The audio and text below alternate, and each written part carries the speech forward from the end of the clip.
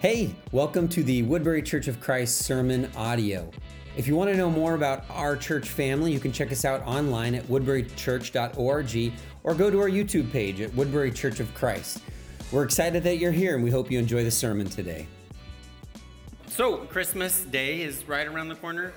For some of us, it's going to be time to start shopping here pretty soon, maybe get those Christmas cards written and sent off. I know. Maybe I'm going to start looking for airline tickets to go visit family. I don't know. We'll see. According to a recent poll, 52% of Americans love Christmas a lot. But here's what's interesting. That means 48% are kind of on the fence about it. And I have a theory. I have a theory as to why the 48% are that way. It's a little like eating a bowl of frosting, where you get a few bites in and it's just a little sickly sweet, you know what I mean? And I think for some people, Christmas is a little bit like that. They love it, but it's a lot. It's like a lot of frosting and not enough cake, which is why they probably protest to the decorations going up at the retail places in September. It's like, it's too much. I can handle some of it, but I don't know if I can handle 6 months of it. This series that we're in is a Christmas series for the 48%. Now, this doesn't mean that the 52% aren't welcome, but it's sort of for those of you that are like, I like Christmas, but maybe in small doses, or I like Christmas from December 1st to December 25th, and that's kind of all I can handle. So this is a Christmas series for the rest of us. It's a reclamation project and trying to take back some of those traditional, typical Christmas verses that spring to mind all these wonderful Christmas associations, but present the reality of those verses. So this week we're gonna talk about Jesus' uncle just for a minute. He's not a character that usually gets much attention in the Christmas story. In fact, if we were doing like a live nativity, with all the kids, Jesus' uncle would be one of those non-speaking roles that you would give to the kid that you didn't want to mess anything up, kind of off in the corner. But he's an important part of the story. And I just wanted to start the service with this because I've had this conviction this week that in the truth that we're going to talk about today, there's a powerful reality that needs to sink deep into our lives. And it all starts with Jesus' uncle, Zechariah. Luke chapter 1, verse 72. Luke chapter 1, verse 72. Remember, an angel had come to him and said, hey, good news, buddy. You're going to have a son. And he's like, prove it to me. And the angel said, you're talking to an angel. That's how I'm going to prove it to you. And from now until when the baby's born, you're not going to be able to speak. The baby's born, and the first thing that Zechariah does is he recites poetry, an original poem that he wrote. Wives, don't you wish all your husbands would write an original poem at the birth of your child? And so this was part of his poem. It's longer here, but I wanted to draw your attention to just a couple verses within it. Verse 72 and 73, where he says, to show mercy to our ancestors. This is what God is doing, to show mercy to our ancestors and to remember his holy covenant. Verse 73, the oath he swore to our father Abraham. So Zechariah is looking at the arrival of his boy, a precursor to Jesus, and he's seeing God keep his promise, an ancient promise that he had made to Abraham. How do you know if someone is trustworthy? How do you know if someone is trustworthy? Let's play a little game. I'm going to have two examples, and the game we're going to play is this a scam or not? Scam or not? So number one, you receive an unsolicited email. The email has no subject line. It has no information telling you what this email is about. And in the body of the email, there's no information save a single link that you could click on. Now, the one piece of contextual information that might be helpful for you is to know that this came from Travis Edwards' email address. Travis Edwards is the tall guy. He's sitting right here, glasses, fixes things, and always is willing to help people out. That email, purportedly coming from Travis Edwards, that only includes a link, is that a scam or is it not? You are correct. It is not a scam. Travis was doing his very best to make it look sketchy, but it was not a scam.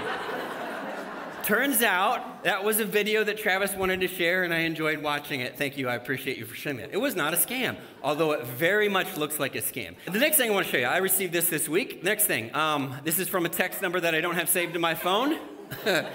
Evelyn invited us to a party on the yacht. Do you have any plans for next week? So, audience, is this a scam or is this not? You guys think it's a scam? Incorrect. I'm going on a yacht this weekend with my good buddy. No, this is a scam. I didn't respond. And we get so many of these, right? I mean, we get this all the time. So how do you know? How do you decide? We have all these tools that we use, but how do you decide if someone is trustworthy? I think most of us go with our gut, right?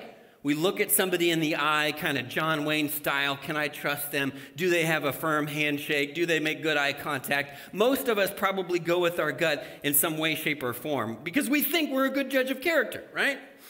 And are we ever wrong about that?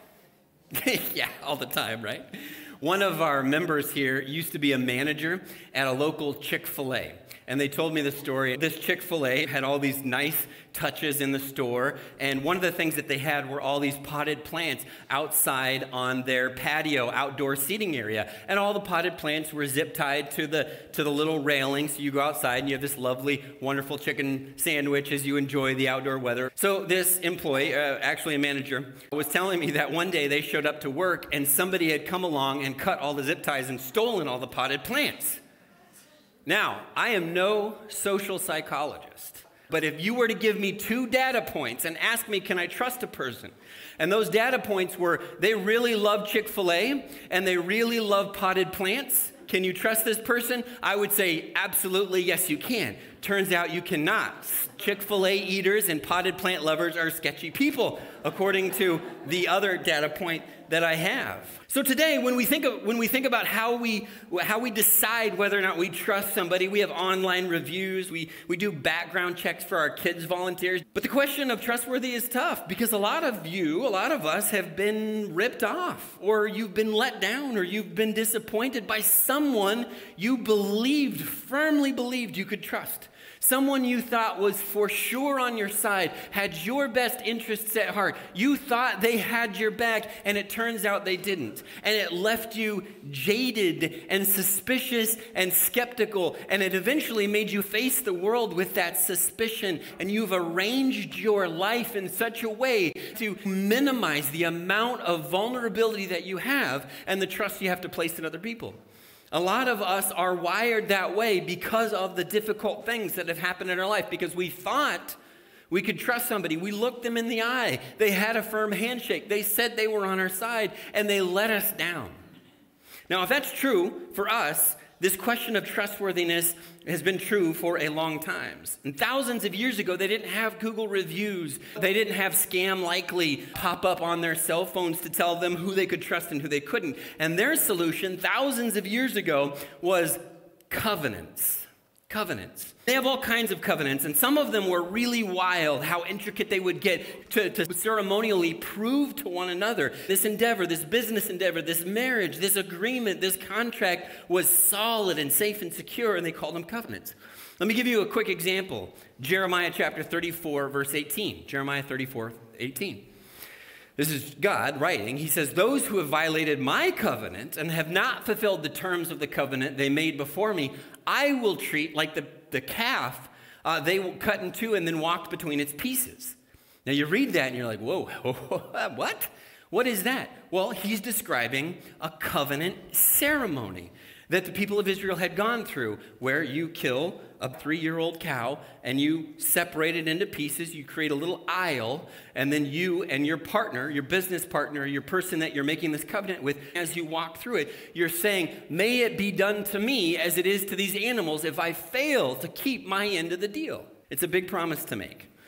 It's a lot of symbolism, as you can imagine. It meant the stakes were really high. The actual Hebrew verb, making a covenant, it's not make, and it's unfortunate they translate it that way. The Hebrew verb there is literally cutting a covenant, because that's exactly what was happening. You were cutting this animal in two, and you were spreading it out, and you were cutting a covenant with one another. There's a lot of confusion and uncertainty about this, but there's some people who believe that's where we derived the phrase cut a deal, from this ancient Hebrew practice of cutting a covenant. Now, this wasn't every covenant, obviously, but this was the big one. This was a promise, but it was a promise on steroids. It was a cross my heart, hope to die, signed in triplicate, notarized, swear on a stack of Bibles, pinky promise.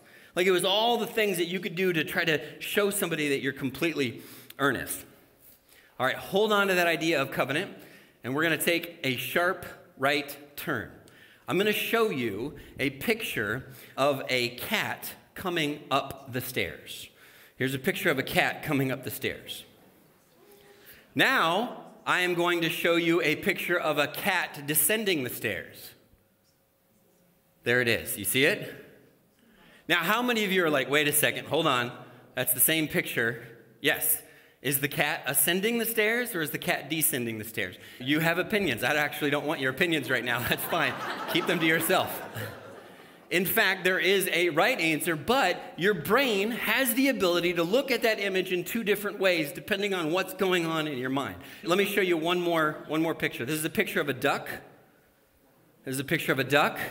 Now here's a picture of a rabbit. Duck, rabbit.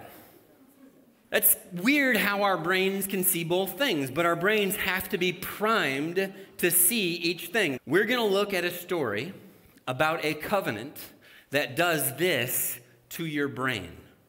Depending on how you read it, you're going to see multiple things, both of which are true.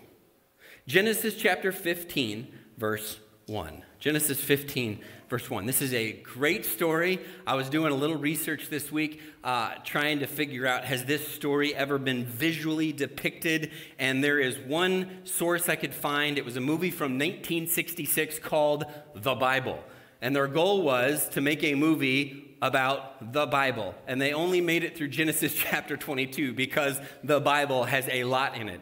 And they actually had a visual depiction of the story we're about to read. And it's the only place that I could find it. And I thought about showing you a clip, and then I watched it and decided not to because it's kind of gruesome. And you'll see why as we get into this. Genesis chapter 15, verse 1. This is God to Abram. Do not be afraid, Abram. I am your shield and your very great reward. Bible class kids, what promise had been made to Abram and Sarai prior to this? Yes, they had been promised a son. They were thinking they could trust God, but time had gone on and they were starting to get to the place where they were not sure they could trust God. They were a little uncertain. They were asking themselves the question, is God trustworthy? Abram, I guess I don't get to talk to God all that often. God, I've been meaning to ask you a question. Look at verse 2. But Abram said, Sovereign Lord, what can you give me since I remain childless? And the only one who will inherit my estate is Eliezer of Damascus. Who's this guy? And Abram said, you have given me no child, so a servant in my household will be my heir. And I'm sure Eliezer was great. I'm sure he deserved it. I'm sure he was a wonderful assistant. I'm sure he helped Abram out a ton.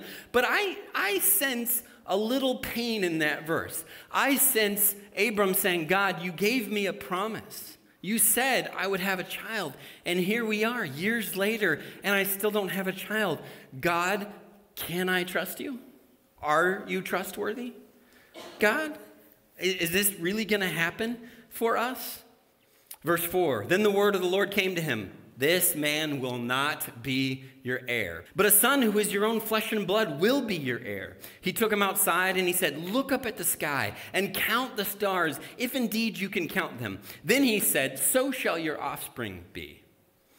At Thanksgiving, our family spent time with my wife's extended family, and we were gathered in rural Wisconsin, and one of the sisters had rented this big Amish farmhouse that they had retrofitted with electricity, but it was designed for a big family, and we were all able to stay there. But you drive out into this countryside, and it is dark, dark, dark, because you're driving past a bunch of Amish houses that don't have any lights or electricity out there. So we happened to get there a little bit before everybody one evening, and we didn't have the code to get in. So we got out of the car, and we were just sitting there, and somebody looked up, and they're like, wow, look at that. And you look up at the sky, and it looked something like this. Away from all the light pollution of the cities, it's just mind-boggling, and you just sit there looking up at the stars. And you can imagine God talking to Abram about 2000 BC, very little light pollution going on, and it must have been incredibly vivid. And God's like, hey, can you count these? Go ahead. And Abram's like, 1, 2, God, I don't know. This is going to take a while. 3, 4, and God's like, no, you can't count them. And that's how your offspring are going to be. I will keep my promise, is what he's saying. I am trustworthy. Genesis 15, verse 6, it says, Abram believed the Lord, And he credited it to him as righteousness. Abram believed. Abram didn't do anything. He just said, you know what? Yes, I know this is true. It's been a while, but God, I know you're going to come through. And the authors of the New Testament looked at that and they're like, wow, look at that guy. Man, that was amazing. He believed him. Incredible. That's such a good example for us. So in other words, Abram didn't roll his eyes. He didn't just think, okay, whatever, God. He just thought, okay, I trust God. Verse 7, he also said to him, I am the Lord who brought you out of Ur of the Chaldeans to give you this land, to take possession of it. But Abram said, Sovereign Lord, how can I know that I will gain possession of it? And God said, well, you're talking to God. No, he didn't say that. But the Lord said to him, this is interesting, bring me a heifer, a goat, and a ram, each 3 years old, along with a dove and a young pigeon. Wait a second. What's going on here? We recognize this, right? We recognize this. God is about to cut a covenant with Abram. And he says, hey, go get some livestock. I wanted to do an actual cutting covenant, but I left my 3-year-old heifer at home. And I was like, shoot, you'll have to use your imagination here, okay? Imagine these are pieces of a cow. And you've got Abram, and he's arranging these. He's setting all these down just like God has asked him to do. Abram's seen this covenant before. He knows what this looks like. Imagine the smell. It was bloody. Anybody looking at this, anybody who understands ancient Hebrew social ideas, they would understand, okay, Abram's got a covenant. Interesting. God wants to prove that he's trustworthy, so he's going to make a covenant with Abram. And he and Abram are going to walk down the bloody, gross pieces of cow and animal together. Verse 10, Abram brought him all these, cut them in two, and arranged the halves opposite each other. And again, this scene would have been intense, right? Just would have been like, imagine that what's supposed to happen? Abram and God are supposed to walk down this aisle together, making this promise. May it be done to me if I don't keep my end of the covenant. Now I have a question for you.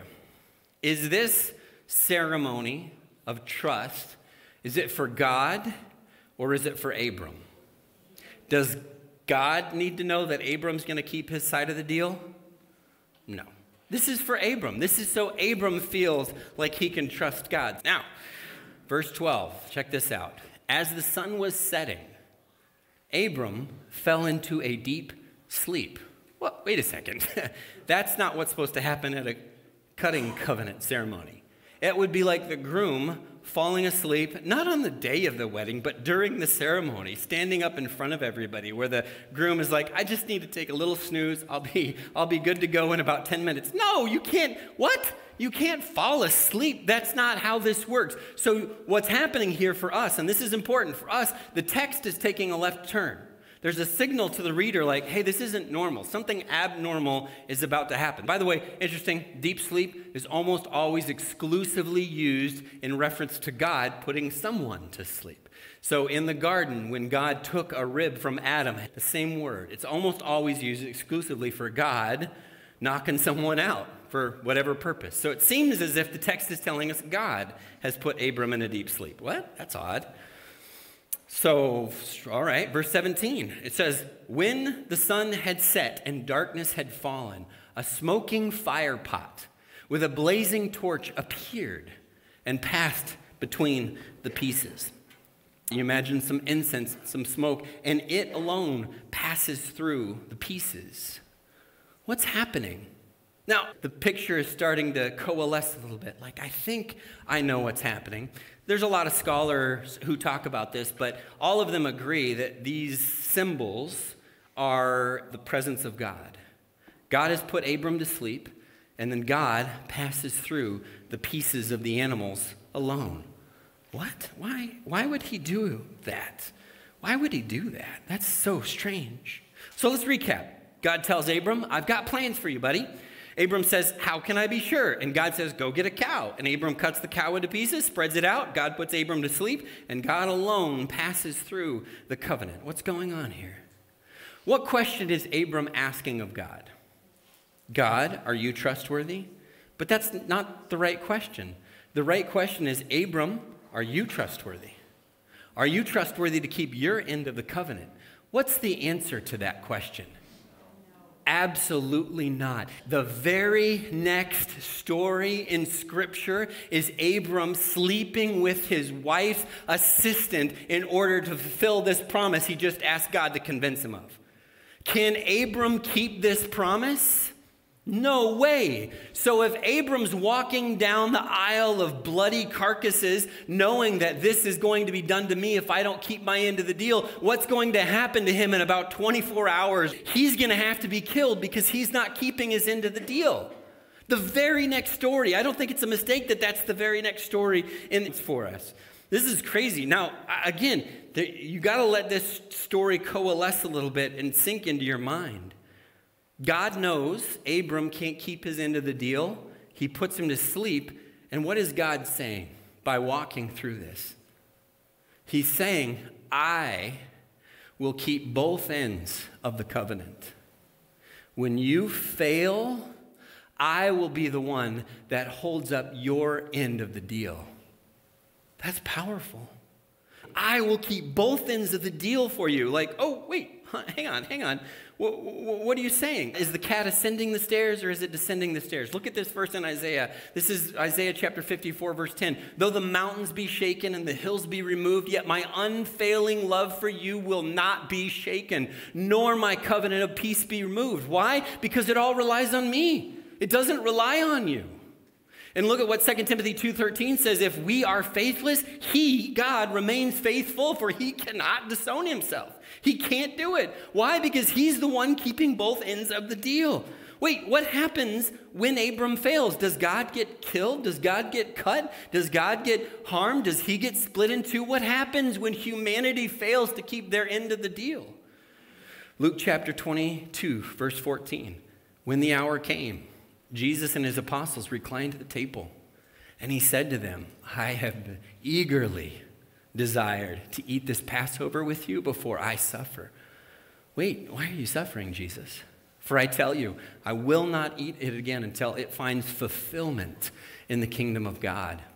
He said, take this bread and break it, divide it among you. In the same way, after supper, he took the cup, saying, this is the cup of the new covenant in my blood, which is poured out for you.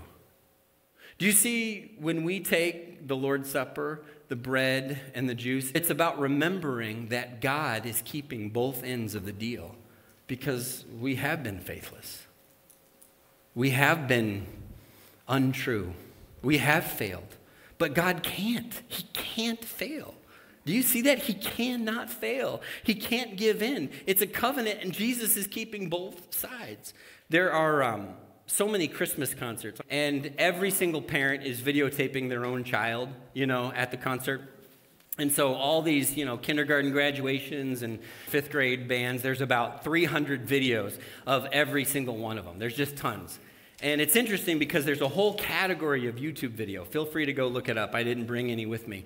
But a whole category of YouTube video where kids are walking up onto the stage and they're looking around in the audience hoping to see their parents. And there's these ones where they can't quite catch them. There's this crowd of faces obscured by cell phones, and they don't see them, and you can see the pain on their face, the confusion, the uncertainty. Did my dad not show up to watch me perform, to watch me sing? Did my mom not come to watch me? And these videos, all of them are the same way. They show the moment when the kid finally catches the parent's face, and they light up, and they get so excited. Zechariah has this little baby, and we wouldn't see this in the moment, but Zechariah, steeped in the Hebrew Bible, he sees this.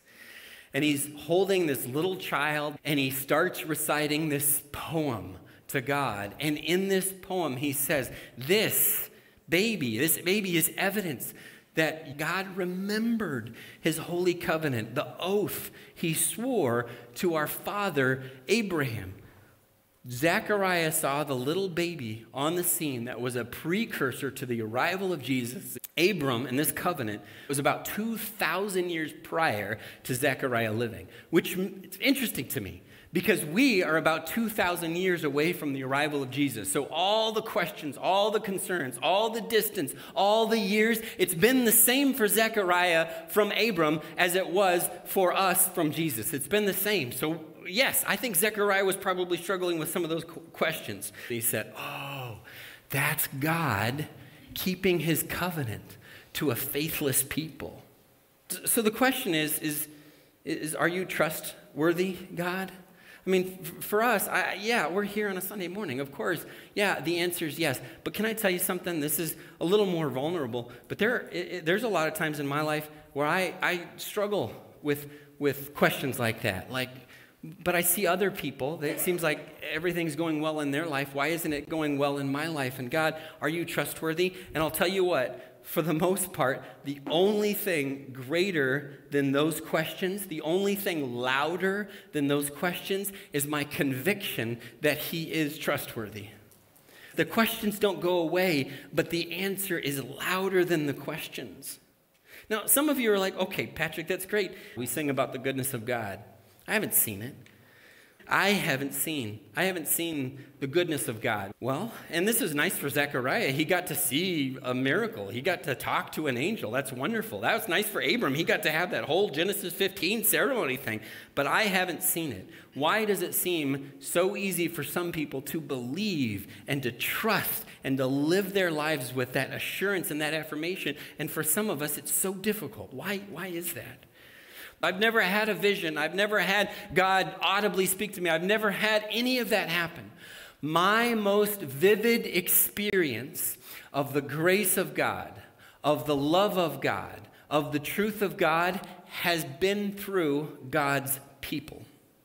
My wife, for me, is a reminder of God's grace.